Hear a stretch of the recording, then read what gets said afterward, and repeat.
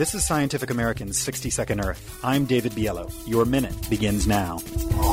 Last week, the new Advanced Research Projects Agency for Energy held its inaugural conference in Washington, D.C., a direct response to a growing sense that the U.S. is losing its technology lead when it comes to the race for cleaner ways to produce and use energy. We have a Sputnik moment right now, and we are losing our technological lead and we're falling behind. That's Arun Majumdar, the first director of ARPA-E. Our role is to take the high-risk, high-payoff approach, developing technologies which are, you could say, sort of swinging for the home run, because we have seen the business as usual and sort of the pace of innovation that we're going is just not fast enough. The hope is that by seeking novel technologies, like turning a bottle of water into an energy storage device, the U.S. can recapture the lead in the green revolution underway in the multi-trillion-dollar global energy market.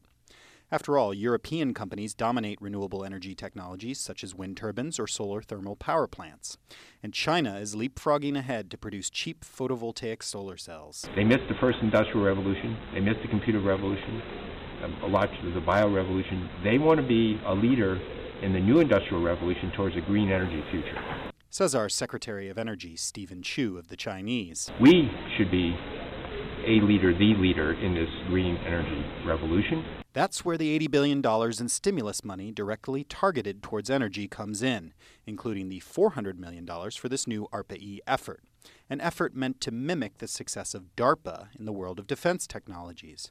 DARPA is the secretive agency that can be blamed for everything from the internet to stealth bombers. There doesn't seem to be a shortage of good ideas on energy. Initial funding will explore everything from liquid metal batteries that store large amounts of electricity to cheaper ways of making solar cells from silicon. As Chu says, there are hundreds that we believe should be worthy of funding.